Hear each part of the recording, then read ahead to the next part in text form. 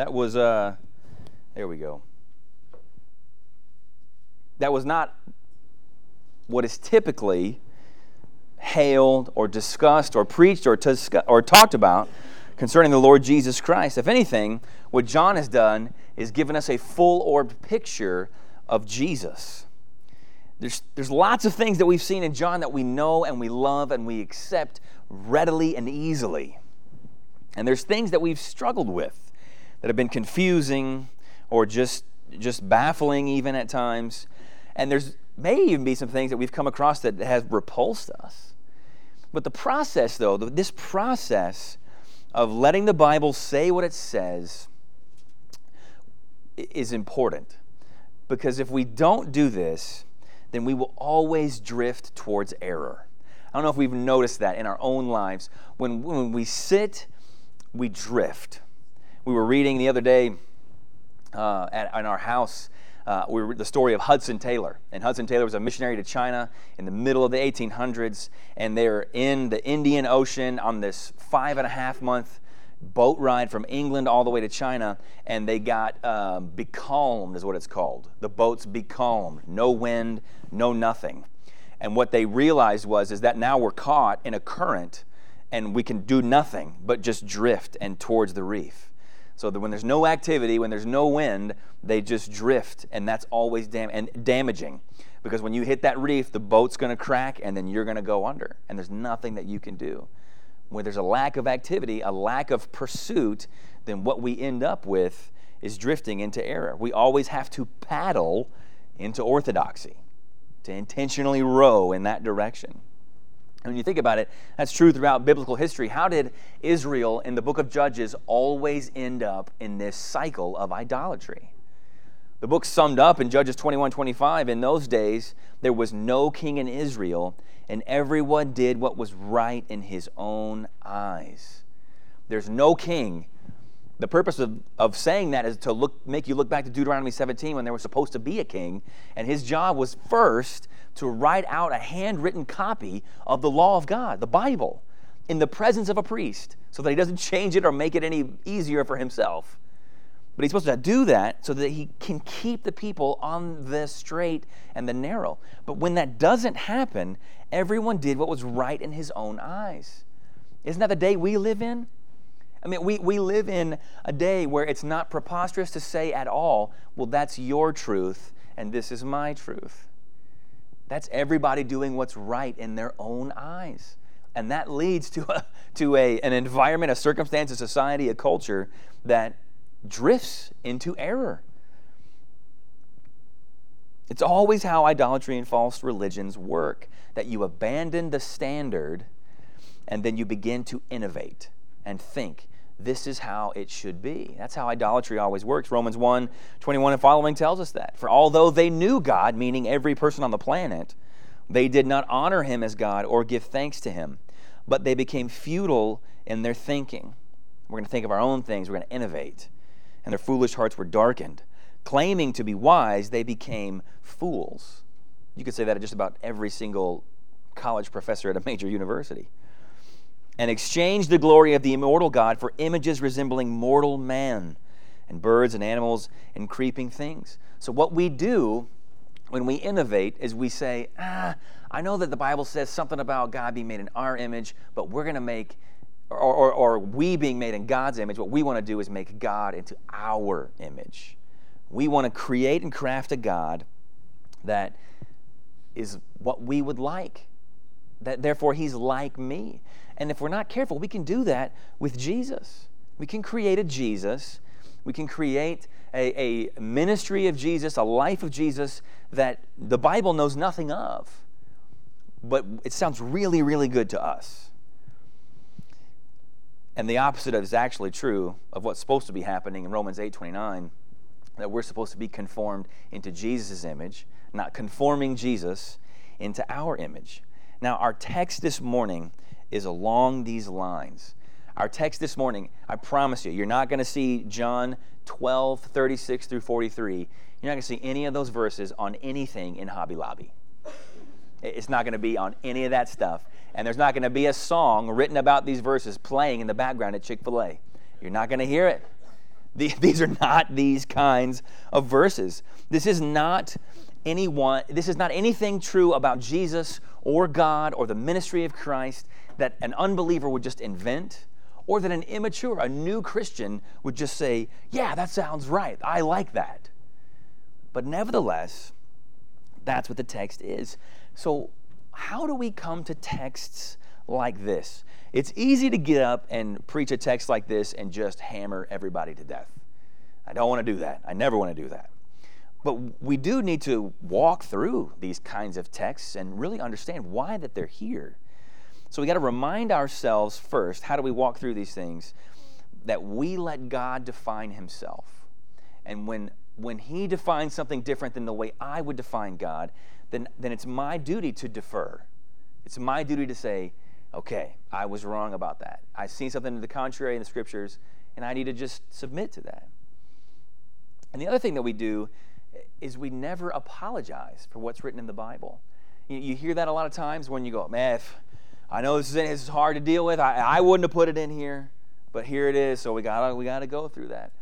That sounds on the front end like, wow, he's just acknowledging that this is hard. This is a hard text. But what you're really saying is that, I'm wiser than God, and I wouldn't have included this.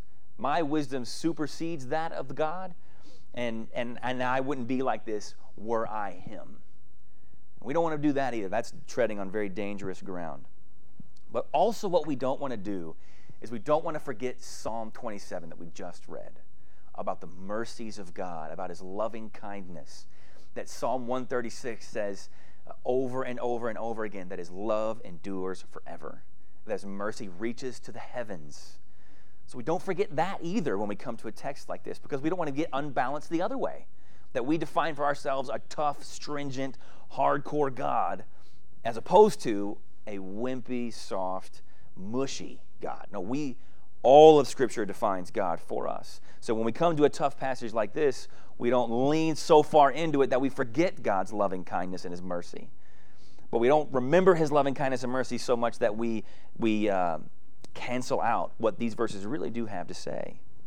So now that everybody is sufficiently bummed out, let's get into our text this morning. We're prepared for it. Now, where we are in time is we're on Tuesday, most likely Tuesday of Christ's Passion Week. That's where we are. So what happens on Friday? Christ is crucified. So we're on Tuesday, and this is happening. And Jesus, we read a little bit at the end of last week, his last big public message.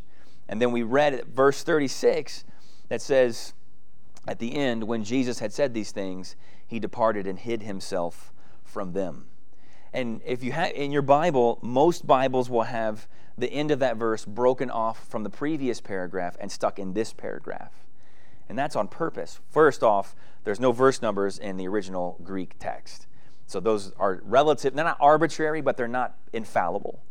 So you could separate these two ideas of what happened in verse 36, which was Jesus calling people to believe. You separate that from the second half of the verse when it says, when Jesus said these things, he departed and hid himself from them. We see here the departure of Christ. He's hiding himself. That these words are intentional. So let's not skim these words. Let's meditate on them. He just said last week, the previous paragraph, he's talking about the light. He said, walk in the light while it's here. Otherwise, darkness is coming. Embrace the light. And that's the type of urgency that he's spoken with so many times. Drink the living water now. Walk in the light now. Find God while he can be found. Find him now. And then now, after he says those things, he departs and he hides from them. The light is fleeting. Darkness is imminent. Now he leaves them as if to say, don't miss my point. He's no longer seen in public. The rest of the book, until the crucifixion, he's going to be completely in private for chapters 13, 14, 15, 16, 17. Completely in private with just the disciples. So Jesus is saying, come to me now while I may be found. And he's using this imagery. There's no more public words. And he's not hiding to preserve his life. He's not hiding to keep the timetable right. I'm not supposed to die till Friday, and if I stay out front, then they'll kill me. We've seen over and over and over again how the Pharisees or the other leaders have tried to put Jesus to death, and they just can't. That they want to, but they can't do it. It's happened several times. That's not the reason why he's hiding. God can stop them from doing that. This hiding has another reason. It's supposed to be symbolic and instructive. And the next verse and the handful of verses is going to make it clear. So let me read John 12, 37 through 41. Though he had done so many signs before them, they still did not believe in him, so that the word spoken by the prophet Isaiah might be fulfilled. Lord, who has believed what he heard from us, and to whom has the arm of the Lord been revealed? Therefore they could not believe. For again Isaiah said, he has blinded their eyes and hardened their heart, lest they see with their eyes and understand with their heart and turn, and I would heal them. Isaiah said these things because he saw his glory and spoke of him. So now the narrative has stopped. You know what I mean when I say that? The story has been paused.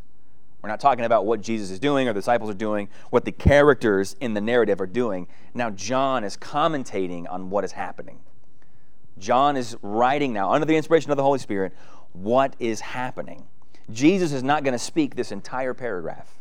It's only going to be John writing about Christ under the prompting of the Holy Spirit in order to instruct us clearly on how to interpret what's going on. And the chosen topic of the Holy Spirit through the pen of John is the topic of unbelief. It says they, in verse 37, though he had done so many signs before them, they still did not believe in him. That they is the majority of the Jews, the Pharisees, the elites, the crowds, all of these people in this nation that Jesus hasn't stepped one foot outside of. That you could fit, I forget, it's 13 or 15 Israels inside Texas. Jesus didn't step outside of that boundary. They did not believe. It didn't matter that they had seen all these miracles, these undeniable miracles. It didn't matter that they heard Jesus' voice. It didn't matter that they witnessed God break into the natural order at least 3 times with his voice and several times by his actions. They still did not believe. So here we have biblical proof that seeing Jesus physically and witnessing him perform miraculous wonders did nothing to persuade the majority of first century Jews to confess him as the Messiah by faith. Seeing him in person and witnessing his miracles did nothing to persuade them to believe. So he's 3 to 4 days away from dying on the cross. This is the end of his ministry. Who has actually believed him? You got 11 disciples because Judas hasn't turned yet, but he's going to. So when we know what's coming, and John keeps telling us. So you have 11 disciples, a handful of women. You have Lazarus and his sisters, Jesus' mom, and basically that's the people that he started with. That's what's happened. That's who's there at the end of 3 years of nothing but constant public ministry. And despite all of the miracles he's done in public, that's who's believed.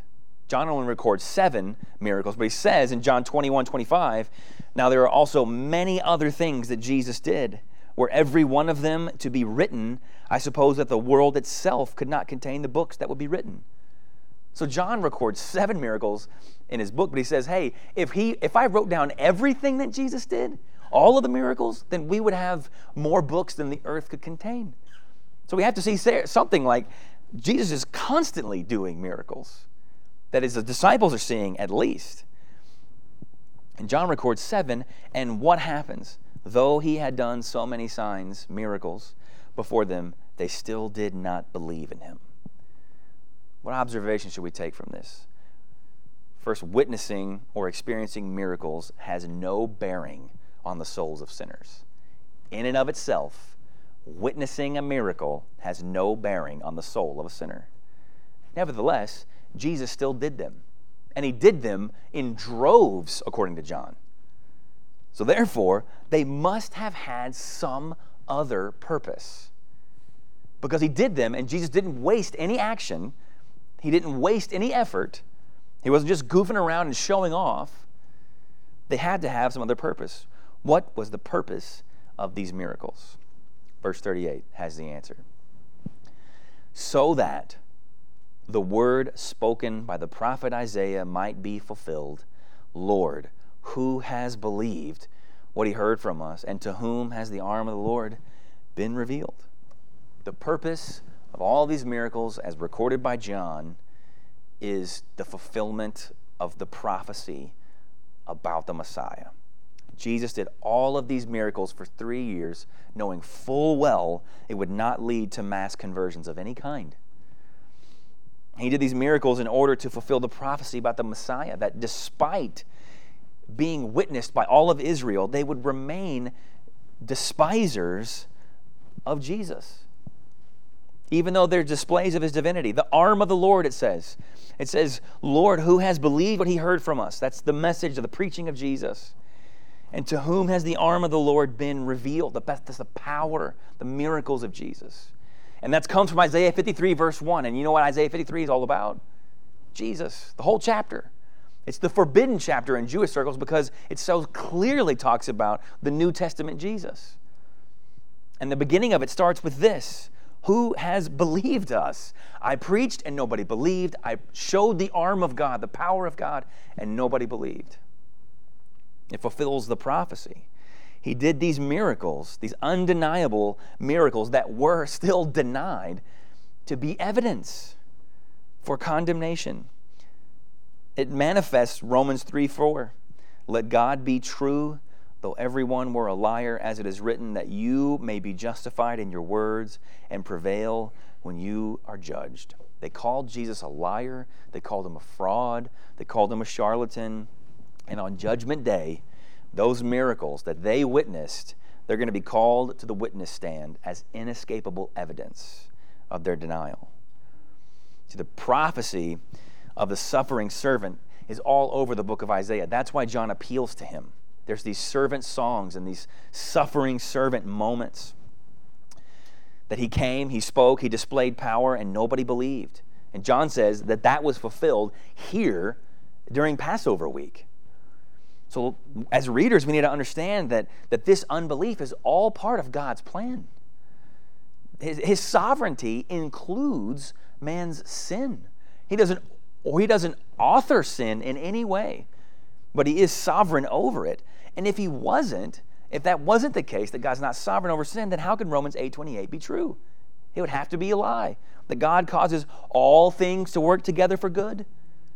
All things has got to include sin, has got to include evil, so he's got to be sovereign over it. So now we realize where we are right now. We have walked into the deep end of the pool. So if you feel a little worried, just grab the wall. It'll be okay. But we're here in the deep end. We're going to stay here for just a minute. So consider this.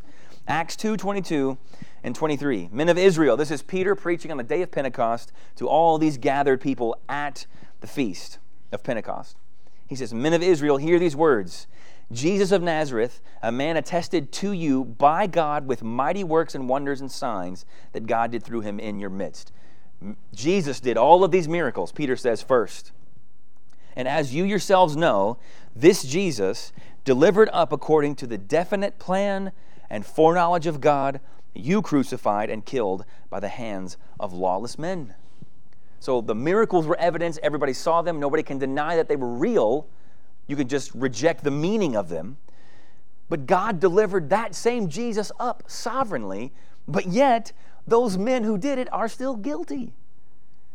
So it was always going to happen, and they were responsible for their actions. Did God want them to violate those commandments? The 6th commandment, the 9th commandment?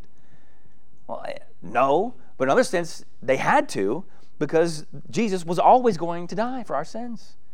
So his sovereignty arches over this in a way that just bends our minds. There was never a chance that Jesus wasn't going to be crucified, and there was never a chance that these people weren't going to be held. This was all part of the plan. The sovereignty of God arches over all of it. What John is saying is that their unbelief, despite so many undeniable miracles, was all part of God's plan and fulfills God's word. Therefore, verse 39, they could not believe. Therefore, they could not believe. Well, let's slow down here and acknowledge this is heavy. This is difficult. This is not on any mugs being sold on Christian websites. This is not on greeting cards. It says, therefore, they could not believe. Not would not believe. It says could not. Maybe some of us are hearing this for the first time, and it doesn't fit the received or the common perspective of God. What should we do when we come to a verse like this? What should we do? The first thing that we should do is keep reading. Is keep reading to understand this all in context, because you can make the Bible say anything when you pull it out of context. So let's understand what this is in context. And we keep knowing and remembering all that the Bible says about God, that He is good and that He's never turned away anyone who has come to Him. So look at verse 40. For again Isaiah said, now this is quoting a different portion of Isaiah, He has blinded their eyes and hardened their heart, lest they see with their eyes and understand with their heart and turn, and I would heal them. Why did they not believe? They could not believe. Why? Verse 40 says, He, God, has blinded their eyes and hardened their heart. Now that's nothing new. Let's look at Deuteronomy 29, 2 through 4, just to see this historically being true. And Moses summoned all Israel and said to them, You have seen all that the Lord did before your eyes in the land of Egypt, to Pharaoh and to all his servants and to all his land, the great trials that your eyes saw, the signs and those great wonders, miracles. Israelites, you saw miracles in Egypt, undeniable, massive, national scale miracles. Then verse 4, but to this day the Lord has not given you a heart to understand, or eyes to see, or ears to hear. How can this be? I mean, we respond to this going, but how can that be? 2 Corinthians 4:4 says that Satan has blinded. The 1 through 2 shows us that Satan is the one who's how his power works. It's under God's submission, but he can still inflict real pain on people. Did God go in Deuteronomy 29 or here, John 12, or in Isaiah 6, did God go into people's hearts? Is that what we're dealing with now? That God went into their hearts and whipped up some fresh evil and put it in there? Is that what He did? Because if that's what He did, then this is not a God worth serving. This is not a God worth submitting to. This is not a God worth bowing down to in any way, if that's what He did. So He did not do that. We'll prove that in a minute, but let's just cut the tension right now. He did not do that. He let them go the way they wanted to go in their sin. Did Pharaoh, in the context of Deuteronomy 29, did Pharaoh go, you know what, I really feel like letting them go. But I don't know, I got this weird impulse that I should make him stay. So I guess I'm gonna. No, he wanted to keep them. He wanted to reject God. He saw the gnats and the frogs and the river turn to blood. He saw the boils. He saw the hail. And he's like, I don't care. And there's 10 times that it says Pharaoh hardened his heart. But there's also 10 times that says God hardened his heart. So what's happening there? Is it God doing it or is it Pharaoh doing it? The assumption that we have to always maintain, maybe the most important doctrine in the history of understanding the church and all of humanity, is the doctrine of total depravity. That we are bent towards evil. And so God doesn't have to come into Pharaoh and whip up some fresh evil and stick it in there to make him do evil things. He just has to remove his hand of restraining grace. When I was a kid, we had a dog. His name was Hank, after Hank the cow dog. And he was a cow dog. We bought him from a true breeder of cow dogs. He's a border collie. I mean, this dog was bred to herd. And he would run after everything. The poor guys who rode their bikes between their house and the restaurant row that would work there in the restaurants in College Station, our dog would light out after them and chase them. He never wanted to bite them. He just wanted to stop them. Stop riding your bike. And they would get off their bikes and hold it in front of them and move around like this until me, the 12-year-old, could run over and go, sorry, lo siento, and grab the dog. And then, or he would chase after the joggers in the neighborhood or any animal that moved. The sprinklers would go off and he would go and bite all the heads of the sprinklers. The sprinkler that would turn like this, he would turn a tight circle around it like this constantly and then bite it and stop it and let it go and chase it again. He would do it over and all of these times. And when I would take him on a leash, he would bite the leash and pull me. And then if he saw anything, he was full sail against the leash. If it was a bug, if it was a lizard, a car, a person, a shadow, he was going to go get it. Constantly, I hated walking that dog. And eventually, one time when we were all at camp, we came home and the dog was gone. He went home to be with the Lord. And because my parents couldn't take it anymore. It's a sore spot in some family discussions. Nevertheless, if he's on that leash and tugging because he sees a bicyclist or a kid on a skateboard or somebody jogging or an animal or a moving ball of any kind, he would never bring the ball back. He would just stop it and then wait for you to throw it again. If he saw that on the leash, what would I have to do to get him to go? Just unhook the leash. That's what he wanted. There were several times where he was on the leash and he ran all the way against it and did the full flip over against it because he was running so hard. And I saved his life several times from getting hit by cars or trucks or just massive vehicles that were driving around in our neighborhood. And what would I have to do to get him to go kill himself in a car wreck? Just let the leash off. He did not want anything to do with my rules. He had no belief or trust in me that I was keeping him safe. I didn't have to make him rebellious. That's what he was. What was keeping him away from that was my leash. So the same is true for God with Pharaoh. The same is true for God over all of us. That the reason we don't fall headlong into wickedness is the grace of God in restraining evil. He does that individually over people, but he does it over the world. Let me show you 2 Thessalonians 2, 3 through 8. We're going to be way out of context, but I'm going here to show you this one thing. We're not diving into this. This is all eschatology stuff, and we don't have time. But it's in any way, says the Apostle Paul, for that day will come. Will not come, rather, unless the rebellion comes first and the man of lawlessness is revealed, the son of destruction, who opposes and exalts himself against every so-called God or object of worship, so that he takes his seat in the temple of God, proclaiming himself to be God. Do you not remember that when I was still with you, I told you these things? And you know, here it is, you know what is restraining him, that man of lawlessness. You know what's restraining him now, so that he may be revealed in his time. For the mystery of lawlessness is already at work. Only he who now restrains it will do so until he is out of the way. The man of lawlessness is what? Why isn't he here?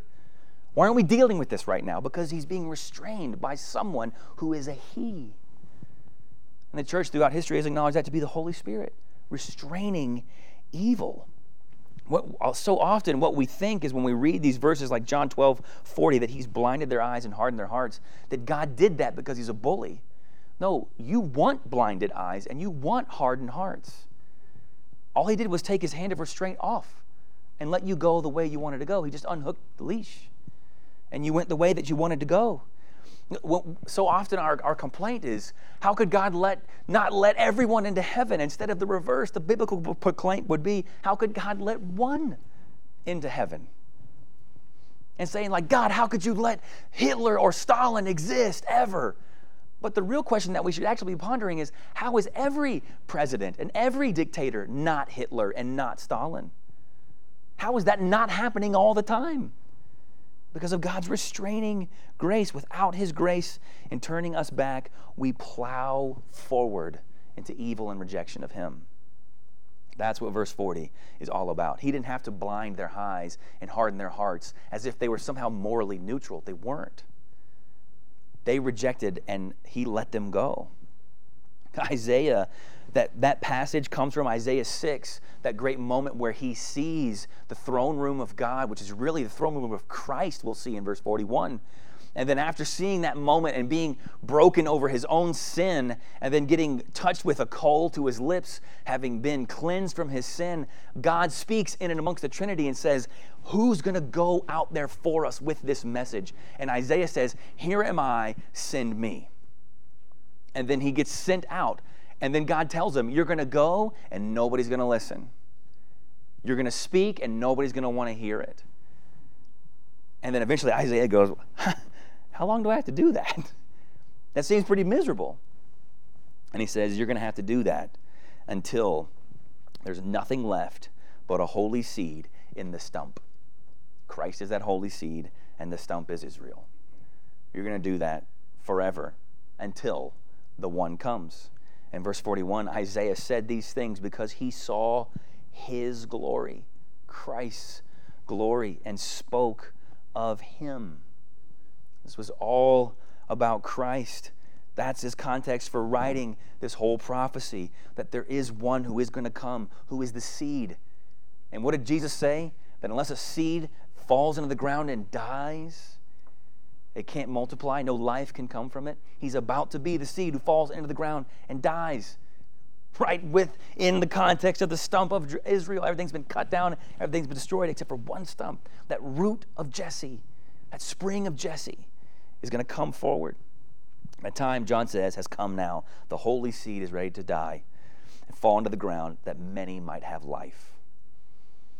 You see that great prophecy, and then you get tagged on at the end, verse 42 and 43, with a peculiar passage.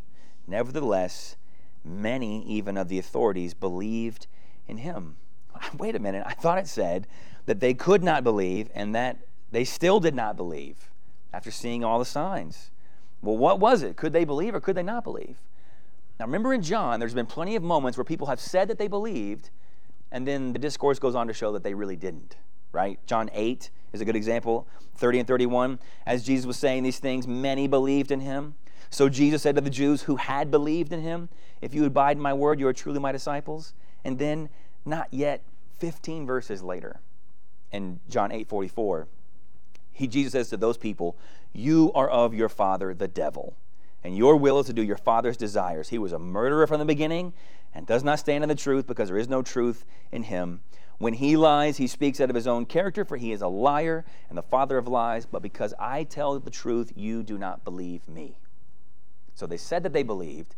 Jesus addressed them as the ones who believed. And then just a handful of verses later, it's proved that they didn't believe. Now let's look at this verse where it says, verse 42, nevertheless, many of them, even of the authorities, believed in him, but.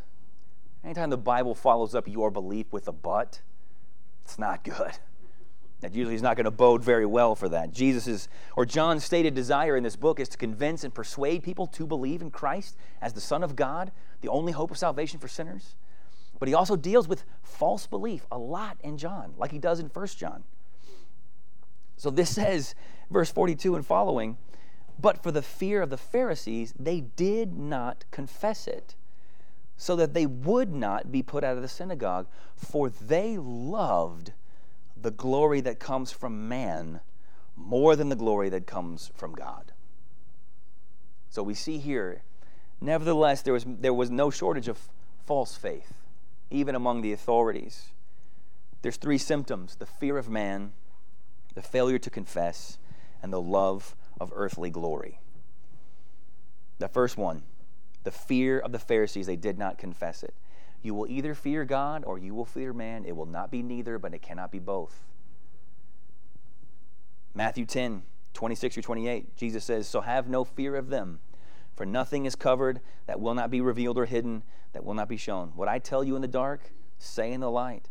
What you hear whispered, proclaim on the rooftops. And do not fear those who kill the body, but cannot kill the soul. Rather, fear him who can destroy both soul and body in hell. Jesus says, don't fear them. I'll tell you who to fear. Fear God. Don't be afraid of what man might do to you, but have a sober analysis and fear of what God will do to all of the unrepentant. Who deserves your reverence, your respect, your deference, your fear? A human or God? This is what the psalmist says of the one who fears God. Psalm 128, 1 through 4. Blessed is everyone who fears the Lord and who walks in his ways. Blessed is everyone from God. Blessed is everyone who fears the Lord. You shall, the fearers of God, shall eat the fruit of the labor of your hands, and you shall be blessed, and it shall be well with you. Your wife will be like a fruitful vine within your house. Your children will be like olive shoots around your table. Behold, thus shall the man be blessed who fears the Lord. If you fear God, you have nothing to fear concerning man. Nothing. But yet these people said they feared the Pharisees and not God. Secondly, what did they do? They didn't confess. The fear of the Pharisees, they did not confess their belief. Romans 10:9, we love this verse, and we should use it evangelistically all the time. Because if you confess with your mouth that Jesus is Lord and believe in your heart, God raised him from the dead, you will be saved. Did you see the if at the beginning? If you confess. What did these people not do? Confess. You can't confess in secret. That's not a confession. You can't be on trial for something and go, well, I confessed it in my closet. Like, that doesn't matter. You have to confess it here in court. We have to hear it. Jesus insists on this. Sticking with Matthew 10, like we just read earlier, that a few verses after those passages we just read, Matthew 10, 32 and 33. So everyone who acknowledges me before men, I also will acknowledge before my Father who is in heaven. You acknowledge me before men. Jesus himself is going to stand up at the judgment seat and say, Father, she is with me. I have covered them. I have paid for them. My blood has formed a robe around them, and that's all that matters about them. He's going to speak and advocate for you. But verse 33 says, but whoever denies me before men, I will also deny before my Father who is in heaven. Now, obviously, Jesus is not talking about that one singular sin of denial. Otherwise, Peter would have no hope, and we would have books of the Bible written by a pagan. This is not talking about that. This is talking about a life of denial, that I will not confess. I will not say it out loud. I will not publicly identify in any meaningful way with Jesus. Jesus says that person, I will deny before my Father who is in heaven. And then lastly, the worst one, possibly, for they loved the glory that comes from man more than the glory that comes from God. Jesus said earlier in John 5:44, how can you believe? Talking to these guys, same people. How can you believe when you receive glory from one another and do not seek the glory that comes from the only God? It's impossible to believe if you're seeking glory from men instead of loving the glory that comes from God. You can't have them both. They're mutually exclusive. In fact, didn't Jesus just finish preaching this in John 12? Whoever loves his life loses it, and whoever hates his life in this world will keep it for eternal life. If anyone serves me, he must follow me. And where I am, there my servant will be also. If anyone serves me, the Father will honor him. He says that. You can't have them both. I want the glory from man and the glory from God. Jesus says you got to lose that glory in order to gain the eternal glory. Paul goes along, we won't read them for the sake of time, but Galatians 1:10, 1 Thessalonians 2:4, Paul says, I don't seek to please man. If I were still trying to please Christ, could I possibly be pleasing man?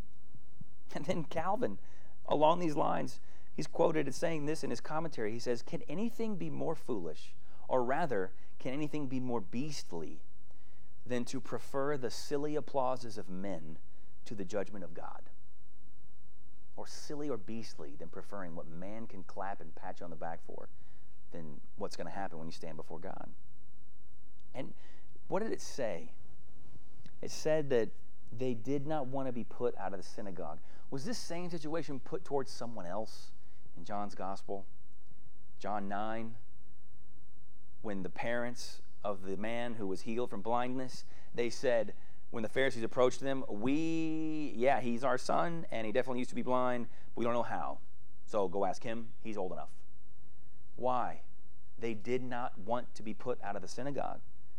It says his parents said these things because they feared the Jews. They feared man and not God. For the Jews had actually or already agreed that if anyone should confess Jesus to be the Christ, he was to be put out of the synagogue. So they did not profess, they did not love the glory of God versus the glory of men, and they feared man and not God, and they kowtowed, and they saved their social status. Their son, however, didn't, and he lost all that the world had to offer. Remember that? They put him out. John 9:34, they cast him out. But what happens to the ones that the world casts out? Verse 35 of John 9, Jesus heard that they cast him out, and having found him. Jesus goes to those who are cast out for his name. And he said to that man, do you believe in the Son of Man? And he answered, and who is he, sir, that I may believe in him? Jesus said to him, you have seen him, and it is he who is speaking to you. He said, Lord, I believe. And he worshiped him. His parents were unwilling to sacrifice the glory of this world for the fear of God. They feared men, and they kept what they had. But Jesus didn't come and talk to them. He came and talked to their son, who was willing to be cast out. This is all driving towards, here as we conclude, one foundational truth at the end here of John 12. Your heart will be tested by one who knows you better than you. 1 Samuel 16, don't we know that verse? God does not look at the outward appearance as man does, but God looks at the heart. When he's evaluating who's going to be the next king, Samuel looks at David's brothers and goes, man, he's strong, he's handsome, he seems capable, he's experienced, he's older. And God says, I rejected all these guys. I'm looking after hearts. I can see what you can't see, Samuel. And he alone has authority over our eternal souls. It doesn't matter the religious credits that you have, the ministry that you've supported, the miracles that you've seen, or the meals that you've served. Externals don't help us. And John wrote for this purpose, that this Holy Spirit inspiring John wants us to examine our hearts, not our actions. Now, actions should flow from a pure heart, but can you have good actions or acceptable actions and be totally corrupt in your own heart? Absolutely. It's called faking. It's called wearing a mask. We can all do that. We're being called to examine hearts in this passage, our own. This text, even though it's heavy, is not out of disdain, but it's out of love. The love of God. He's saying, do not follow the paths of the Jews who saw all that they saw but didn't believe. Don't follow the paths of those religious leaders who said that they believed, but yet were ashamed of Christ and loved the glory of man. Don't follow them. He's saying, see who Christ is, believe, and then confess that, come what may. That's what we're being called to here. Jesus is going to summarize his ministry, public ministry, in the next paragraph. This is the end of John's commentary on his public ministry. So we are to see and believe and confess, come what may. And I want to leave us with the words, these blessed words of our Savior. Because the reason they didn't confess, these leaders here or the parents of the blind men there, is because they were afraid of what could happen to them. And Jesus knew that, and he knows that we're weak. He knows that we fear those things. He knows we fear those consequences. And he understands those things. So hear what he says in Matthew 5, 10 through 12 in the Beatitudes, and then we'll pray. He says, blessed are those who are persecuted for righteousness' sake, for theirs is the kingdom of heaven. You get heaven for being persecuted for righteousness' sake. And you only get persecuted for the sake of righteousness because everybody knows where you stand. That's how persecution comes. But theirs is the kingdom of heaven. That's what you inherit, the kingdom of heaven. Blessed are you when others revile you and persecute you and utter all kinds of evil against you falsely on my account. He knows that it's going to be because of him. He knows I'm asking you to suffer because of me. Not even because of what you've done, but because of what I've done. But blessed are you. He even says in verse 12, rejoice and be glad. How can we rejoice and be glad. How can the apostles at the end of Acts chapter 4 go out skipping from being persecuted? They were rejoicing that they were counted willing or counted worthy to be suffering for the kingdom. We can rejoice and be glad because of this, because your reward is great in heaven, where moth and rust do not destroy, and where the thief does not break in and steal. Whatever that reward is, it's eternal, and it lasts forever. And know this, the encouragement comes, for so they persecuted the prophets who were before you. You're not alone. You have a long line of faithful witnesses. And can I encourage you, as we close, to read those stories? Go read how the prophets died. Go read how the apostles were treated and were put to death. And then read church history books. If you don't know any good ones, find some short little biographies on missionaries, pastors, lay people. Amy Carmichael, Hudson Taylor, John G. Paton. Read these people and know I'm right in line with the faithful. As Hebrews 12 says, that there's a great cloud of witnesses surrounding us, in a sense encouraging us to lay off the sin that encumbers and to pursue Christ's likeness and to walk in his path of suffering, knowing that whatever cost we pay here will be far outweighed by the reward we receive in glory. Let's pray. Father, we see a heavy text like this, and our gut reaction is to run from it or to explain it away or to just skim it, to try to soften it in some way. We thank you for letting it land this morning and for us to sit in this, where we know that there are glorious passages to come. We know we're about to see Jesus wash the feet of the disciples and give us that model of humility and mercy and love for others. We know that your Spirit has inspired, or did inspire, John to write the next chapters as well, where the word love becomes predominant and we see Christ's love poured out on the cross. We know we're coming to those moments, and so let us see these heavy words in context. And let us worship you as the sovereign God, that we aren't praying to a God who can merely just try his best to bring about good for his people. Where you are sovereign over everything, that you fulfill prophecies. You write them and then you fulfill them. May we be enraptured by that, engaged by that, riveted by that that's who you are. And to all of us, that you are near, though you should have remained far away. Who you are in love moved close, and you remain close even when we might get put out of the synagogue, or men might rage against us, or we might lose the glory that comes from mankind. That you were close. That promise at the end of the Great Commission in Matthew 28, or may that just ring ever more joyfully in our minds and our hearts, that you say, and lo, I am with you always, even to the end of the age. You're with us always, Lord, till our hearts give out. And if it's your will for us to be around to the end of the age, you are with us even to then.